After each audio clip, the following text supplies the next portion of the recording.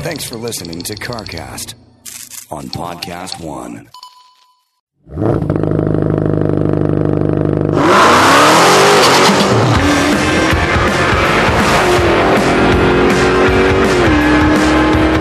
Hello, welcome to CarCast. I'm Matt, the moderator, DeAndre, here with Bill Goldberg. What's up, big guy? Where do I begin? Monday Night Raw has happened. Bobby Lashley's got shit to say. He's calling you out. Unbelievable, man. Unbelievable, right? You know, I mean, if the guy's going to steal my moves, he might as well perfect them before he does it in front of millions of people on television. My God. Right on. We've got our good friends from Jegs over here. We got Troy Coughlin Jr. We've got my good friend Scott Woodruff, known as Woody. You've seen him around the track for years and years and years. A fixture there. Kind of runs the motorsports program, and I'm sure many, many, many other hats he's worn over the years and continues to do. We were just scratching the surface here on Bill getting back into the ring. It's kind of a big deal here. We got the WWE SummerSlam coming up in a few weeks, 3 or so weeks, less than a month, in Las Vegas. It's going to be a huge event in front of a live audience as long as everybody plays nice and does what they're supposed to do between now and there. We never know the government's rules, but now that the cat's out of the bag and he debuted, This is, by the way, this is a power match. So these are two big guys. This isn't Rey Mysterio flying through the air like a bug and you trying to swat him out of the air like a fly. This is two big dudes. This is a stronghold match. How do you feel about it? I'm thinking Godzilla versus like the geriatric King Kong. Well, I think Godzilla's the old one now. I don't know. Yeah, who knows? Hey, the fact is there will not be much, not a lot of technique, not a lot of aerial moves, I would think. It's just two big monsters doing the old school, telling the story in a wrestling ring, good versus evil at this point in my career. And I keep coming back, sparingly. I don't know who's good versus evil. I guess we're both evil on this one, but, hey, man, like I said, the guy's been spearing people for 10 years, trying to copy my move. Now the other night he does the jackhammer on TV. I just don't understand why these guys make me come out of retirement to teach them a little respect. So this time they gave me 8 weeks, so Lashley's going to be pissed off about that one because I'll be doubly ready this time. Yeah, well, last time I'm actually looking forward to it, man. We've talked in the past, and it's been like drudgery, and I've been bitching and moaning all the time, and I'm still bitching and moaning, but I got a smile on my face because I know that I'm more prepared than I was last time. Does Wanda or Gage make fun of you and be like, oh, it's a good thing you're going back in the ring. You haven't lifted a weight in 4 months. Yeah, no, not really. That's good. They're sick of me being sweaty 24 hours a day. Yeah, well, I training in the morning or at night. So. I know you get laser focused. Actually, you guys don't know the name, but Barry is Goldberg's longtime agent, really nice guy, and I was talking to him recently as well, and he's like, yeah, Bill's not going to be in this meeting. You know how he gets. He's laser focused. He's got to get in the ring. The last time he got called in to wrestle, by the way, it was about, 4 days. It was they gave you like 48 hours notice to make an appearance on a Monday Night Raw, and then a week to like get ready and go into the ring. And it's just little peek behind the window of behind the sort of the Wizard of Oz. It's you get a text from someone like Vince McMahon in the middle of the night going, hey, we need you on Monday. And you're like, it's Friday night. They're like, yeah, you're going to fly to Orlando on Monday. You're going to get in the ring, and then you better get in shape. You've got 7 days. Just get the ice and the Ben Gay. Yeah. Just get the ice and the Ben Gay ready. In front of millions of people. That's right. You've got 7 days. So at least now, giving you 7 or 8 weeks, it helps a little bit, right? I would say it helps exponentially. There's no question about that. I'm actually looking forward to it. It's like putting time into the track and being able to test actually before you have to go out and race. So But here's the thing is I've got this image in my head because you're building the super garage and that's going to have the gym in it, but you're on a ranch in the middle of nowhere. Is you training like Rocky IV style, or are you just like lifting, like tug of war with a buffalo and running around chasing chickens and pulling trains? Yeah, just pulling a train and, I'm sure you found a gym, but in my head I'm like, no, he's doing this ranch style. I'm doing it ranch style. There's no doubt about it. Are you really? Every day when I, leave here early, I take Gage to go train, right? So now when I take him to train in the mornings, I train with him. So that's my first workout session of the day. And then I come back and I'll eat a couple 100,000 calories of food and then, prepare for my 10 o'clock training at night. But yes, during the day, the Longhorns and I do some wrestling and, I threw the donkey yesterday to try to make sure that I, had the power in my shoulders to still do it. But yeah, the llamas and I, go for it. I do some ramming with the sheep and the bit Longhorn. Yeah. I try to do as much as I can. You know me, man. I'm a perfectionist. You sound like you're prepared to me. That sounds like you're prepared. Yeah. There's going to be a YouTube video out of Goldberg's new workout regimen, donkey tossing. Exactly. That sounds like some weird Mexican show.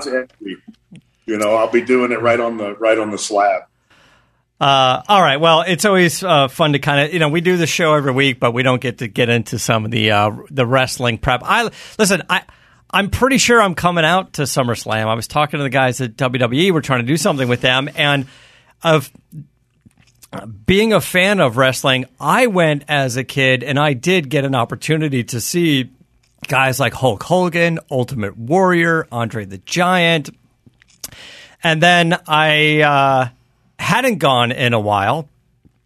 A few years ago, there was a WrestleMania at Levi Stadium in San Jose. And through my friend Maria Menounos, I think you know Maria, and she did some wrestling and stuff. And we went and got the nice little skybox up there. And, yeah, got to see some of the modern-day wrestlers. And although The Rock was already a big star, he came out and made a big fuss and, smelled what The Rock is cooking. The fan goes nuts. And then he leaves. And, I don't know, he gets paid probably $1 million to do that just to come in and get the rah-rah going. But just because of the stint that you had there and then where you are now, I have not had a chance to see you live in the ring. So what I'm saying is don't get nervous. I'll be there. Don't fuck it up. Yeah. Don't fuck it up. He's your Matt's your number one fan. He's got this. He's going to have the number one out there. That's right. What's funny is you had a hiatus of about, 11 or 12 years. And when you do the math on it, Wanda, his wife, and his son, Gage, had not seen him wrestle live up until your comeback a couple of years ago. So the first, 10 years of Gage's life, knowing his dad was a professional wrestler, never saw his dad wrestle, and then ended up going, and then of course Gage is in the ring and he's standing in the corner and he's got a pot. I was like, what the hell? This is the best thing ever. Yeah, so he had a good time, and of course that's why he came back, man. And I see Wanda crying. I never see her cry, but she's cheering up going, oh, this is the best day ever. And then so a great event. And so although I've never seen you wrestle, I was at your house and I got to wear the WWE Championship belt. Oh, nice. Yeah. So, that's the one you jammed the stone out of, and then later they gave you the belt. Yeah. It's a prop. It was a prop. All right, so we're going to get into some drag racing. We're going to get into what's going on with Jegs. Before we get into that, let me tell you guys about our friends at Geico. You guys may own your home or you rent your home, and either way, it can be a lot of hard work. But it's easy. Bundling your policies with Geico. Geico makes it easy to bundle your homeowners or renters insurance along with your auto policy. And that's a good thing because you already have so much to do around your home already. So just go to geico.com and get a quote and see how much you could save. It's Geico easy. Visit geico.com today. That's geico.com. All right, Troy. How are you, buddy? Good. Just hanging out, taking it all in, man. This is cool. Yeah, we've got a little bit of wrestling background, a little wrestling recap as I'm in. Put me in. Tag him in. He's in. He's ready to go. But talking about doing some nutty stuff, you're in the pro stock car, you're running, but you've been driving for quite some time now as well. When did you start getting into racing? It sounded like you didn't have a choice because of this family you were born into. Yeah, it's definitely it's just a part of the deal. But it's the time of my life every time I'm out there. But I was about 7 in a junior dragster, and then was about 16, 17, getting into a super comp dragster, competing at some of the bracket races, and it's competition is absolutely addicting. So I can't stop. Yeah. Now that, let's say, Jeggy has retired, essentially, what's he doing now? He's just bored? He's at home bracket racing and working the family company at Jegs, mail order, and putting a lot of time into that, and his daughter Carly and wife Samantha. So he's spending some more time at home and watching, but he's far from retired. He's always going to be in a race. He's always going to be driving, right? He's always going to be racing. Does everyone have to do a stint in a race car or a stint at the company? Is it like being in the military overseas? You're like, that's it. When everyone's 18, you got to do 2 years at Jegs. You got to do 2 years of customer service at Jegs.com. Right, yeah. And then you can do what you want after that. Oh, geez. It's always been a choice, but I've always just followed my dad, Troy Sr., and his brothers and his father, and I don't really know any different. I was one of the older grandkids, so to speak, so I just followed in the footsteps and really found a lot of joy doing it. Who's the fastest Coughlin? Me. Okay, good answer.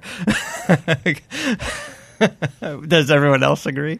Mathematically, there's no argument. There's no argument. I've been 329 miles an hour, and I think my dad's been 270 and change. Okay, but he was in a door slammer. So, and your dad and your grandfather was what, like 270? I think they were going 250s to 260s back in the late 70s in the top fuel cars. Yeah, let's talk about Grandpa Jegs Sr., founder of the company.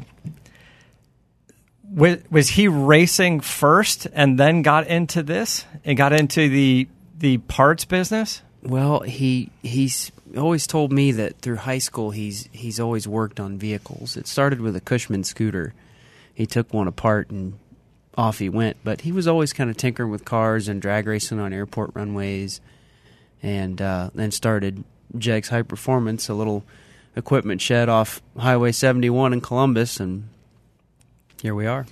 That was what, maybe around 1960? Somewhere around there? 1960? First year of business.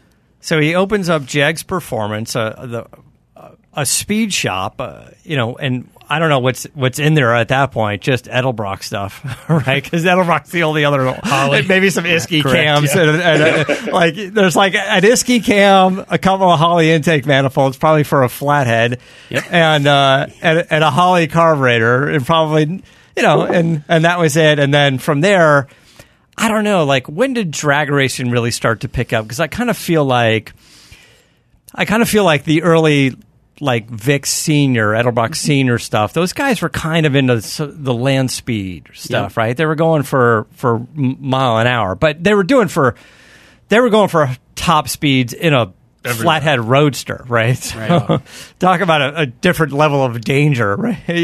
I've been in those cars now, and I don't want to do 70 miles an hour now. I couldn't imagine even doing 110 miles an hour in one of those things. So, white knuckle. Yeah, right. It's just be kind of nutty. So, I guess when did drag racing really start to pick up? Oh, in my opinion, I would think like the mid to late '60s. I'd like to think it really took off. They had major broadcasts. With Snake and Mongoose and Garlitz and those names being as big as they still are, you'd like to think the '60s and '70s were a pretty good time for NHRA and drag racing to really take off into a bigger light. And when did your grandfather start racing? I want to say about that time when he opened Jegs. I think when he opened the Jegs, he was racing locally through Columbus, Ohio, and the state of Ohio. So he was into it. I mean, people love the the race on Sunday, sell on Monday mantra. And I would imagine even running a speed shop, that's an important component of it, right? Like, I'm going to open a speed shop, but now I got to do a little racing to show people what the aftermarket products can be doing for you. Oh, absolutely. And they can do a lot. And we really enjoy that, being a part of such a neat industry and getting to drag race like that. And I think like the success, you go back to, if you're winning on the racetrack, people want to buy from you. Right. Whether it's 1960, 1970, or 2021, Right. People want to buy from winners. So Jegs Sr., he starts the speed shop in the 60s, starts doing a little racing, and now you guys grow up to 400 or so employees, a couple 100,000 square feet. It's pretty wild. A couple of $100 million in total sales annually. Now it's a big business. Well, we're very fortunate to have excellent people that have been through that company since day one. So our people make this possible. Yeah, we do for I don't know how many years that we've done like the clubs. The wall, we have a wall with 20-year, 30-year, 40-year. Now we have a couple 50-year employees. So basically, the ownership goes to the boys go to their whoever's spouse that's getting into this, whether it's 20, 30, or 40, and say what's something that your spouse would like that they wouldn't buy for themselves. And we do this really cool thing in the race shop, Christmas lunch, and honor the people that get into the 20-year, 30-year, 40-year club. And it's pretty cool. I mean, it's those are obviously the natural leaders in the company, and they've been there. They've done all kinds of different positions.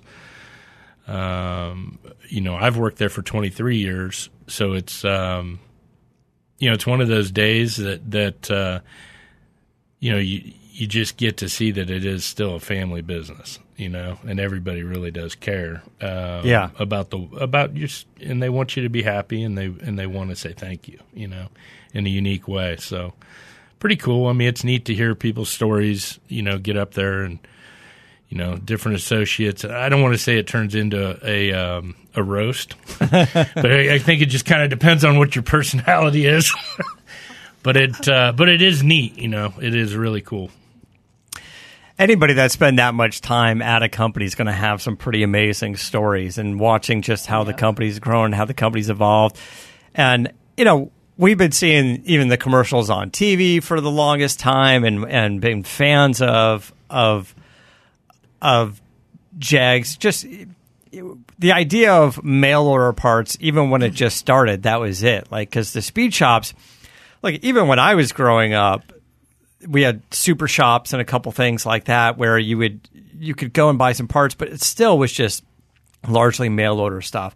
It got to be that the retail shops were where you had to go when something broke, because shipping back then was kind of slow. So you're like, oh, I'm down a fuel pump. I have to find a fuel pump now, a Holly pump. I've got to get down to like a super shops or something, and which is funny because you even think of like, oh, what are we going on, 20 years now for the first Fast and Furious movie, and he worked at the speed shop, and I was like, oh, that's a really nice retail location. I was like, who goes there though? Because it's all in the mail now.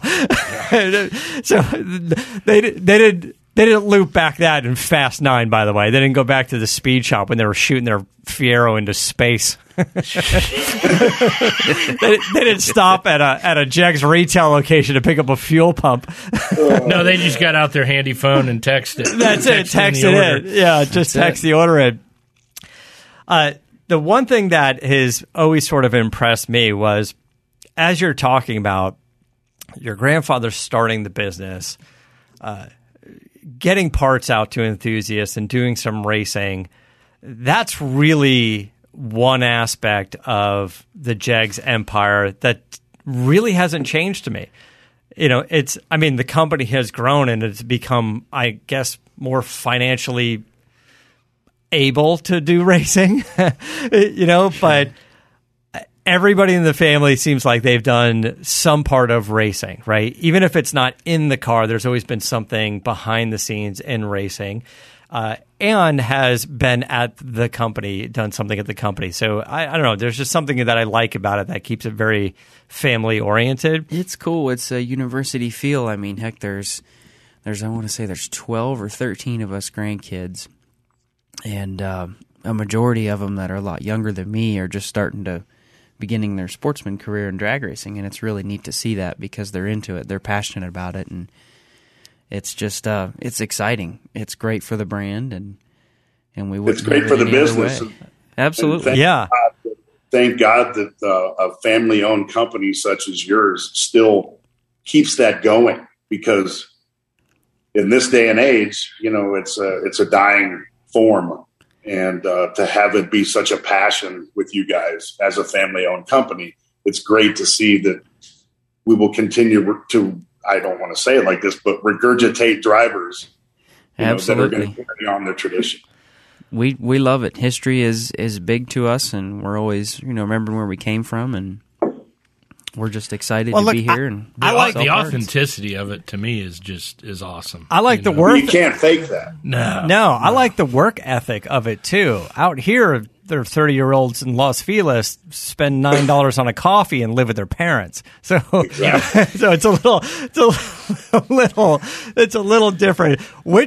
There's got to be a family member. Which family member's like, screw it, I'm going to go be a dentist. I don't want any part of this. There's so many of us there. That's a tough question. Or they're still young and there's no black sheep. Nobody fled. Up. No one's an actor in New York on Broadway. Not yet, but maybe. Yet. But stay tuned. We can be a wild group. We got more in the wings. So there's a lot of kids and grandkids still going at it. Out there. Like for me, it's funny because it's I've known all these kids since they were born.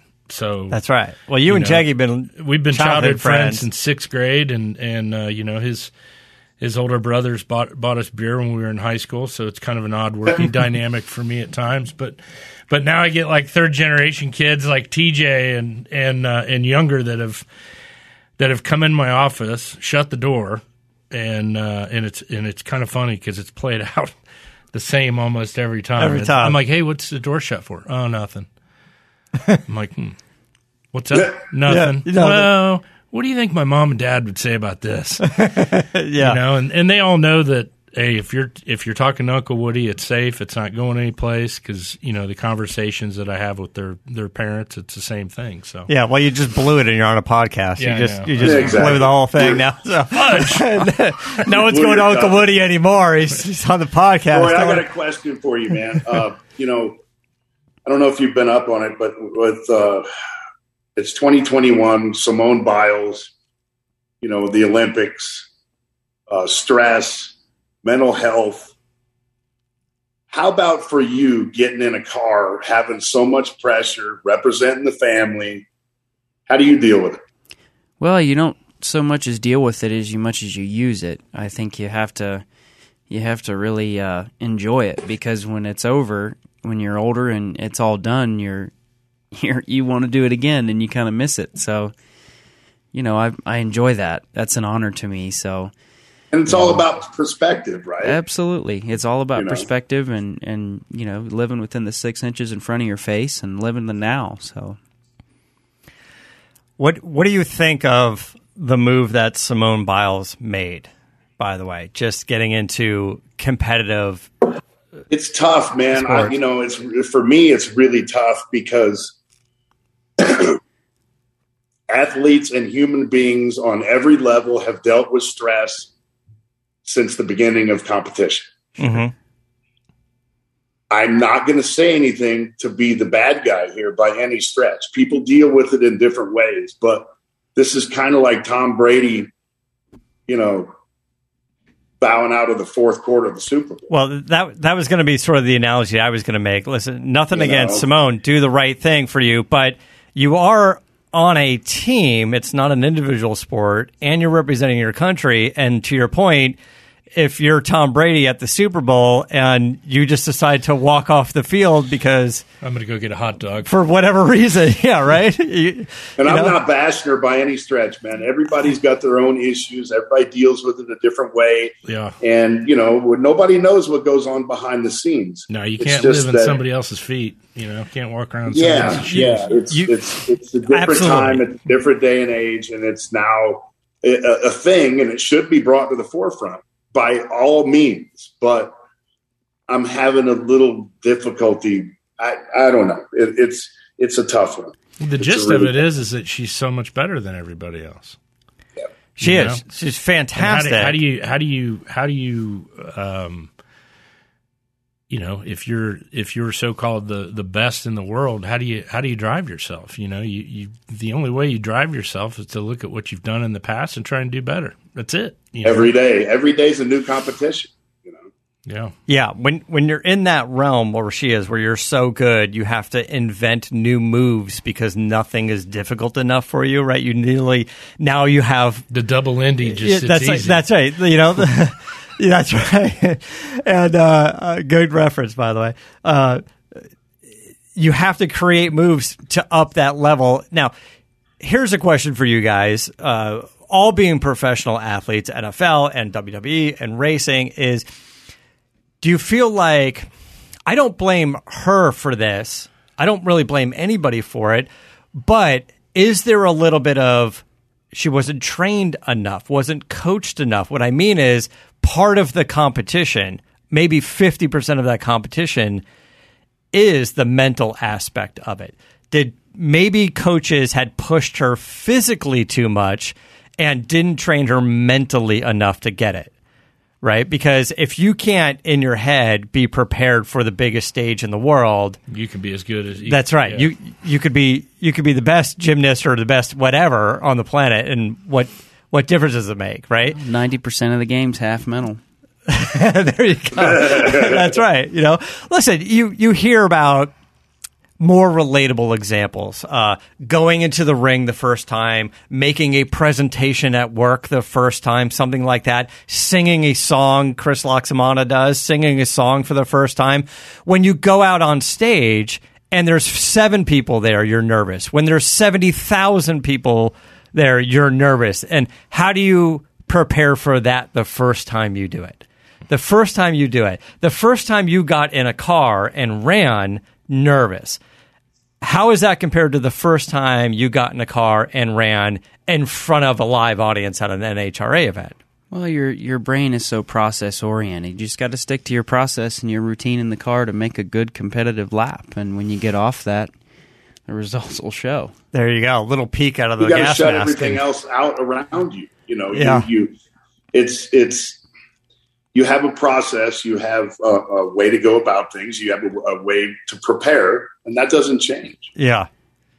You stick with what you know and your routine, and you just have to remind yourself, I love this. And this is what I signed up for. I'm not trivializing this by any stretch of imagination by bringing it up. I'm not. And I'm not saying anything negative about her. It's just nowadays, stress is dealt with a lot differently by professional athletes than back in the day. It is what it is. It's the sign of the times. Arguably, the stage is bigger between YouTube and social media and the internet, and there are sports that you've never even seen or heard of before, but now they're all over the place online. I mean, we're not talking about ESPN the Ocho watching professional darts, like we're talking cornhole. Yeah, right. Yeah, they do that too, without millions of people seeing it, no matter what it is. Yeah, I mean, even this year in the Olympics, all the new sports which are exciting to see. Skating and surfing, and I don't know what the 3x3 basketball is. Yeah, although not all of them. I think falls in the not all of them category. There was a funny meme that popped up and said, "I can't believe the U.S. got, I think, bronze in skating," and then somebody else said, "The real difficulty was finding a skater that passed the drug test." Whoopsie. Whoops. But anyway, so in the racing world, let's talk about the status of NHRA. Where are we with NHRA? Do you feel like motorsports in general, or NHRA, or drag racing specifically, took a hit during the pandemic? Is it going to come back 100%? You know, I was so focused on driving. That's a tough one, but I don't think in my opinion, I don't think they took a huge hit. I mean, it's an outdoor sport that's loud. It's very sensory, and I think when we got turned back on at Indy, I think we had a pretty decent crowd come, and it was safe, and I think they've done a great job putting on races. Through the transition, did they change anything? Because COVID gave, obviously, it was a very bad situation for people to go through, but it also gave people an opportunity to reinvent. So was there anything positively done with NHRA to prepare for getting the people back and making it a bigger and badder, event? Yeah, I would say, really the biggest thing was, if you rewind back a little bit, the business model for NHRA relies pretty heavy on ticket sales, just like it would for WWE. I mean, if nobody's there, how are they paying the costs? How are they doing the payout? How are they doing all that? When the states and that's, it was all individual things, so it wasn't like one rule across the board. NHRA had 10 guys that were working on this stuff all the time, location by location, and keeping up to date on whatever changes that were made and how it's going to affect the fan experience. At the end of the day, the last couple races that we've had this year they've been pretty strong. I mean, the fans have come back in big numbers. This weekend in Sonoma it was awesome. That place is big, and it was full, Well, and it's a big difference between, we raced in Indy, 3-4 times last year in an effort to look at the cost for the race teams. Like, you're depending on what race team you were, how your deal worked out, how your sponsorship deals are, you might have a clause in there that says you have so many races. Well, shit, we got a problem. Yeah, right. We need to get some more races. So between the teams, between the owners, between the drivers, between the group at Pro, we kind of came up with what we all thought was a fair, adjusted payout. But at the same time, we also adjusted our costs by not having as many qualifying runs. Right. And I guess that was really kind of the thinking outside of the box thing, that you just kind of, you got to look in, it's almost like you're in survival mode. That's how I looked at it last year was, all of our calendars, it doesn't matter who you were. If you started writing in pen, you were screwed. Yeah, exactly. Right. But you just have to look at the situation and make the best decision that you can. And I know the leadership at NHRA, it was very, very important for them to make sure that the health of the sport continues. So they are likely, erring on the side of caution financially to get payouts back to where they originally were, as we like to refer to the 2019 payout. Yeah. Well, as a fan, I'm very appreciative you guys are back and so strong. And it's been a pleasure, gentlemen. I got to exit us, and good luck, Troy. Thank you, Matt. Yes, sir. Keep it going. Likewise, there in the ring. I will do my best. Y'all gentlemen be wonderful this afternoon, and speak with you soon. All right, good. Thanks, Enjoy. Bill. Take care. See ya. He's going to go eat $700 worth of sushi.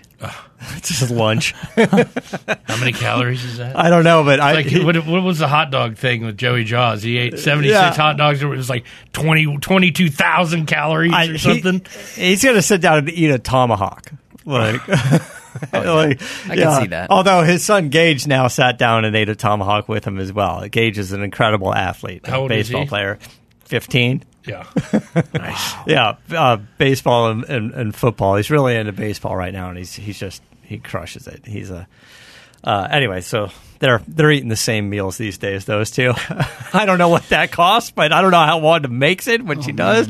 But anyway, so the NHRA the drag racing, right? Sort of the business side of it, the political side of it, things that you've been involved with, Woody, for a long time. Did the pandemic sort of, you're talking about how do you be sensitive about money and how do we do races and let sponsors, how do we make good on them? It's out of our control. And on some level, they can go, hey, contract's a contract. You owe me some money. Or they can go, how do we make something work on it, right? And I would imagine it's tough to get everybody on the same page, right? If you're an overall sponsor, I don't know, a Mellow Yellow or something, or, they could say, you promised me TV coverage, you've got no TV coverage. We understand it's out of your control, but it's in black and white. Yeah, that's right. But it's there. It's out here. It's like everybody's got to pay rent on their business or whatever. But the landlord's like, well, you promised to pay rent. Just because you don't have money doesn't mean you don't have to pay. You have a contract and I have a mortgage, so I owe people money. So unless everybody agrees that nobody's going to pay anybody any money, there's going to be a bump in the road. That's right. Someone at the end of the line is going to go, well, I want my money, right? So otherwise it gets kind of, you're right. You can't have, everything has to line up. Otherwise that one company person or whatever is going to, you're right, it's going to be the bump in the road. So it sounds like somehow it kind of worked out, but did it also give, I don't know, the teams or NHRA or the sponsors or anybody an opportunity to say, okay, let's rethink about how we could repackage or represent drag racing? What are we doing online? What are we doing offline? What are we doing for fan experiences? How do we want to make this work? Because even when this COVID thing is done, there could be another. There's a Delta variant. Mm-hmm. Who knows what that's going to do?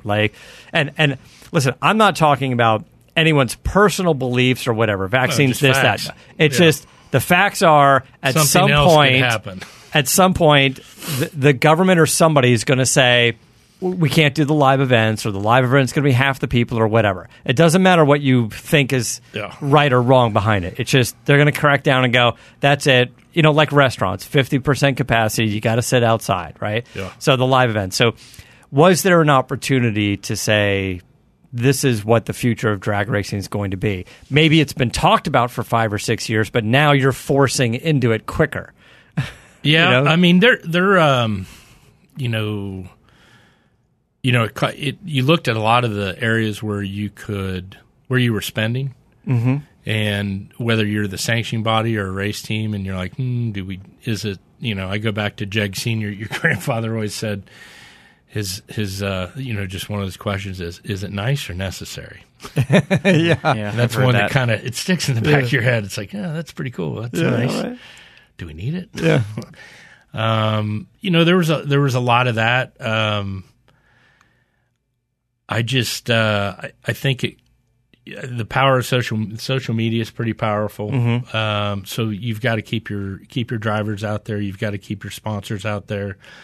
NHRA did a great job, doing what you would say, making whole on things, or, if they felt like they wanted to exceed your expectations. Right. So, I know that there were a couple things that we did last year that were kind of makeups on part of contracts that couldn't happen, which I thought was nice. That same mentality, I can go back. There's a couple tracks that we have signage with that literally, I paid the signage at the beginning of the year, or Jegs paid the signage at the beginning of the year, and at the end of the year, I get this adjusted invoice that I have a credit based on how many days of racing that they had. Yeah. Now, my personal belief is that that's not our fault. That's not your fault. It's good. Yeah. It's a risk of doing business. If you're the racetrack, I don't think the racetrack should say, hey, wow, we only had 30 days of racing last year, and, here's 90% of what you paid us back, Yeah. I have a problem with that personally, so I just told them to keep it. But okay. I mean, that's good, especially because I think if you don't have racetracks, you don't have a sport. If you don't That's right. And they need it, and you want them to survive. So that's good. But look, I mean, everybody goes into this cost-cutting mode because revenue is down. But there's a few instances. Oh, that's when you spend money on marketing. That's right. That's right. Well, listen, the drag racing revenue is down, but the parts business revenue is up because everyone's at home and they're buying parts. But an example would be, like, we go to a lot of the car auctions. Adam Kroll and I, we love going to the car auctions. Gooding and RM and Bonhams and Barrett Jackson and all of these things. I talked to all of them and said, how's business? How to survive? What are you guys doing? And every one of them they said, listen, they did. They said, we always thought about moving more of an online model, moving toward an online model. We still want to do our live events, but we felt like we can do more events during the year if we did online only. And they said the pandemic just sped up their timeline on that. Yeah. And they ended up doing more business. Everybody in the auction world had their biggest year ever, right? So did the parts. So did the parts. Listen, I mean, I'm not trying to make anybody feel badly because not all businesses are the same, but that's just the way economics work. Some things go down, some things go up. And in the aftermarket parts world, a lot about what we talk about here, there were a lot of people that were at home or working from home and just had a little bit more free time. Just think about the commute some people make, 2-3 hours a day on a commute. And now you're like, I don't have to commute. I still work the same amount, but now I can go into the garage for an hour or two and do some stuff on my car or whatever. So the guys I talk to in exhaust companies and the giant roll-ups like the Holleys of the world, Holley, we're not even letting the cat out of the bag because they're going public. They're basically doing a direct listing. And they just said, straight up, we did $550 million. Our sales were up 25% this year. Mic drop. Oh, and by the way, we're going public. That's right. And we're going public at a $1.55 billion valuation. And they're like, thank you, Yahoo News. Yes. We'll see you on the NASDAQ. Yeah. And great for them. But people are like, how could sales be up? It's like, I don't know, man. We got those stimulus checks rolling in by an EFI system. A lot of factors.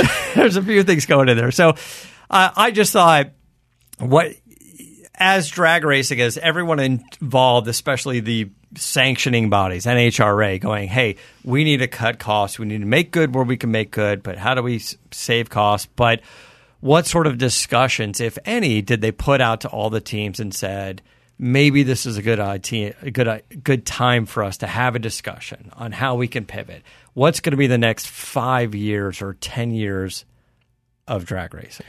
Well, I know that, bringing down the costs for the teams is a big thing.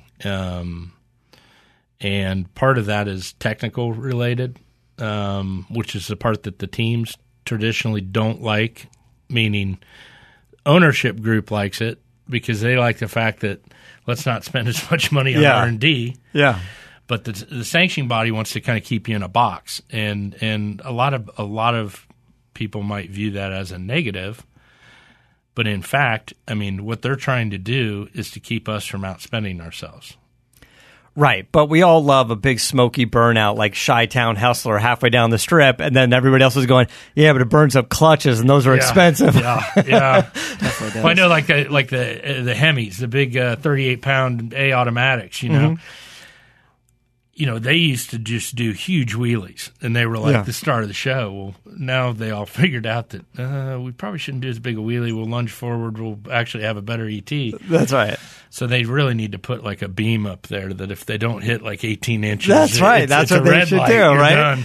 Like now we need a little bit of like nitro circus happening at NHRA. Hey, I tried, and I'm still not totally done, but I think at the end of qualifying, it would be really interesting. And this would have been good for Goldberg, but at the end of qualifying, fourth qualifying session, you get all 16 drivers up there, and there's no ladder. You just hand the mic to the number one guy and say, "Who do you want to race?" That's right. And you're just all up on the out. stage, and you have a camera on one side of the stage and a camera on the other, and the first camera guy, as he walks down and says, "Hey, how do you feel about so-and-so. Well, I picked him because I could beat him, That's right. right. How do you feel about so-and-so picking you? I'm going to beat him. Well, listen, no doubt there's a lot of personalities among the teams and drivers. Come out. And I'm a fan of that. I think there should be, anytime you have a fan-based sport, there needs to be some sort of fan interaction, some sort of user, sort of a viewer's choice award type of scenario, right? This is why people are so addicted to reality shows. Racing is so cool to see because it's so, it's so in your face, and we're seeing these wild and crazy numbers. So just before the pandemic, Bill and I had pushed for people to go to live events. It's like, you got to see, smell live events. So we reached out to our friends in the racing world, and we gave away tickets to NASCAR, we gave away tickets to NHRA, and we gave away tickets to IndyCar up at Laguna Seca. And then we reached out to some of the fans we gave tickets to and said, you got to call into the show and you're going to do the recap. You're going to tell us about it. People are like, I got with my dad, hadn't seen him in years. We did a road trip and we went to Indy. We met these guys and we talked to Graham Rahal and Simon Pagenaud. And then, with you guys, are like, we went out to NHRA and we found your buddy Woody and he showed us, gave us a trailer. And it was awesome. We had a great time. And I said, you got to be able to go and feel that. So I want to be able to do that again, but doing something more like what you're talking about, great idea. And then just the evolution of things. When are we going to see electric cars on the big stage? When are you going to switch, Troy, to an electric pro stock car? Gee, I don't know about that one. I really like making noise. And I'm a big fan of making all the noise. That's part of the impact of it. But what does NHRA think is going to happen in 10 years? That's a great question, but there are electric cars out there in competition. I know junior dragsters. Something we recently did was take on an electric junior dragster. My grandfather and a couple guys from, I believe, Texas, they just put together a junior dragster. It's electric, that you can buy one car and have this one motor your whole entire career, which from age 5 to 16 saves money. Yeah, you can. And it's neat how it works. It's wild. Hey, and I raced one of the kids once in my rental car at a test session. Your Mike's son. Oh man, I was in this Toyota Camry, and I should forward you the video. I did put tape over the plate. But I went out there and I said, hey Clay, let's race. And he's like, why? You don't have a race car? I'm like, I got this rental car. It's like, you don't have a helmet. And I said, I'll get one from the tower. They'll be good. They'll be good. And here I am in my Toyota Corolla rental car from ABC Rental Company. And he's in his Jegs Electric Jr., and we left together. He went by me at 300 feet like I was standing still. Then he spotted me on the next run to 330, and he still kicked me. It might have had a little bit more amps and voltage. Yeah, a little bit more. Yeah. But it was, I was blown away. I just was like, if you've ridden in a Tesla or some other electric car, it's an interesting feeling. Like for me, you feel like unbelievable acceleration, not unbelievable, but pretty solid acceleration. And you're not hearing any tires. You're not hearing any RPM. You're not hearing gear. It's just quiet. I get it. And your body's like, different. What is going on? Yeah. You're moving faster than you're sounding, I've equated the electric car feeling to kind of a roller coaster, and that it's no longer about creating power to move the car. Because the car is going faster as you're making more power. The electric motor makes all of its power, so all it's doing is moving weight, right? So it's just how quickly can you get that weight to start to move. Inertia. But look, pardon the pun, but Ford's making a little bit of noise with their all-electric Cobra Jet. They're going out there doing some fun stuff, some exhibition, riding wheelies in that damn thing. And Tony Stewart will be in it this weekend in Pomona. It's just whistling down the, And it's fast. And it's fast, right? Yes. I don't know what it's running now, 8s or something, right? It's I don't think it's allowed to run 8s, but it can. Yeah. Put it that way. I want to say 820. Yeah. I mean, you're remember, telling but it me, was I know something you're going a impressive. hell of a lot faster than that, Maybe but it's you're, sevens, but whatever that they can't run. But you'd like to drive that damn thing. Oh, absolutely. Just to see what's going on in there, right? Why not? Why not? You can't be scared. Jump in. That's good. Just jump in and see what's going on. Seatbelts are adjustable, and they make fire suits in all sizes. Yeah. He loves saying that. But like you go back. We're trying to prepare as a company for this increase in EV. Where do we fit in? What can you do to a car? What the business at Jegs, I'd say less than 15% of our business is racing related, but that's the part that we're known the most for. Right. The business is street performance, and it doesn't matter whether it's gas or electric. You're always going to want to perform a little better and be able to go faster than the guy that you line up that you stop next to at a stoplight.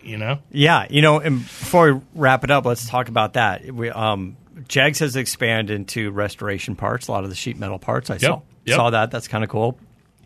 I had a conversation with a guy that owns a big suspension company, probably 8 years ago. And he said, "Oh, you've been doing the show for a while. You drive all these cars. You talk to all these people.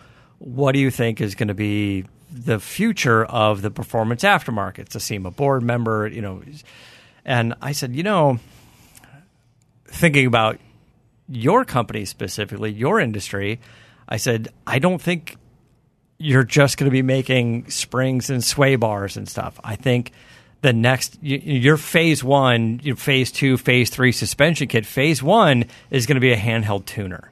And you're going to plug that in, and it's going to change the suspension. Right. And then phase two is going to be a tuner with springs or sway bars or something. Right. And then you're going to go from there. But that's where it's going to be, is all of these aftermarket companies that you just think, oh, we're working out a foundry and we're pouring molten aluminum and we're making, no, it's going to be programmers. You're going to be sitting behind. That's right. You're going to be sitting behind a computer working on the programming of it. Right. Even now, I mean, the past several years or so, 8 or 10 years, as we started getting more complex cars on the road, Dodge very famously, sort of the last to be able to get aftermarket superchargers for their cars, because people weren't cracking the code for the ECU. Yeah. I mean, you talk to any Whipple, ProCharger, Vortec, they're like, we can put a blower on anything if we can get it tuned. And for the longest time, they're like, every Camaro and Mustang can have a blower on it because we can crack that code. And it took 3 years before. And it was a weird thing because the big companies like Dodge at the time are saying, we don't want you screwing with our car. But then they realized that is part of the selling model. Part of the culture. Right? And so everybody shifted back. They started to look at Chevy's performance parts catalog, Ford's performance parts catalog, going, oh, those are billion-dollar businesses. Oh, yeah. And they're like, maybe we should go ahead and open this up and say, hey, we do invite. And what did that get us? That got us new cars. I just bought the Mustang Mach-1. I told you about it. You saw it. I just picked it up on Friday. These are brand new cars that have adjustable steering, adjustable exhaust, adjustable suspension. It has launch control, drag race control. It has a 2-step rev limiter. It's got a Christmas tree on the dash. It's got everything you need. That's it. Well, but you would have never thought to flip into the manual and go, this is a track-based car. So when you go to the track, lower the tire pressure to 28 degrees, switch the oil, set your camber to 1.5 degrees. They're like, oh, it's telling me to beat on the car. It's the manual from the manufacturers going, you should beat on this car. That's right. And I can take it. I was like, I like that. I was like that. It's like, you told me to do it. You sent me a book. You told me I should do it. So go do it. Yeah, you should go do it. I picked up a Cadillac CT4V about 6 months ago. And, the old man's hot rod. It's pretty nice, man. Yeah, it's got all kinds of settings in there. I was waiting for my daughter. I didn't realize this either. Waiting for my daughter to get out of skating, and I was like looking through this thing, and I was basically because my wife figured out that it could give you a massage when you're going down the road. It's the best. Yeah, so I was like, I wonder what else this thing does, and I'm going through this. I'm seeing all this preset V mode, and it's telling me all the different shock settings it's got, steering sensitivity, brake sensitivity. Like, sweet. Yeah, that's cool. Yeah. That's impressive. Yeah. And like you said, we'll get to that point with cars. You know what I mean? We We're will. more and more cars. I mean, you look at iRacing and the gaming world. I mean, people are not afraid of a keyboard like they used to be. Digital graphics, and it's an impressive industry. To tune something and figure out different setups that you need in iRacing. I mean, that's as real as it gets. Are your race cars fuel injected yet? Oh, yeah. Okay, Most so cars now you got to bang away on the laptop to get it going, right? Oh, absolutely. Oh, yeah. It's very tedious, too. The smallest adjustments make the biggest difference. And we'll put a different manifold. Typically we keep the manifold together with the fuel system. But even, when you change engines, you're just a little bit, like when we have a new engine, we ideally would like to go testing someplace before. Yeah, that's expensive. So we don't sound like we're shooting ducks in the staging lanes trying to start our car. But that was funny. I mean, it wasn't funny, but the whole EFI thing, switching from carburetors to EFI was, carburetors, at the end of the day, it's kind of a voodoo science. You'd like to think that you know everything. Oh, yeah. You go outside, you're sniffing the air, you're licking your thumb, you're watching the wind, you're licking the pavement, going, there's a little bit of moisture in the air. Yeah, there's a little bit more of a fudge factor with the carburetor than there is with the EFI. Because you're telling it exactly what to do, exactly when to do it, and how long to do it for. Yeah. So it's pretty interesting. I mean, it's definitely a tuner's game. What was the result with EFI? Were you going faster? Were you going more reliably? There's got to be some noticeable difference switching to EFI. The drivability's amazing. I mean, you can't, drivability, you're in the car for 5 seconds. I mean, as far as moving forward and, you got to get over the habit of just not pumping the gas pedal when you start it, Yeah, that's right. It's extremely hard to stall it. It sounds amazing.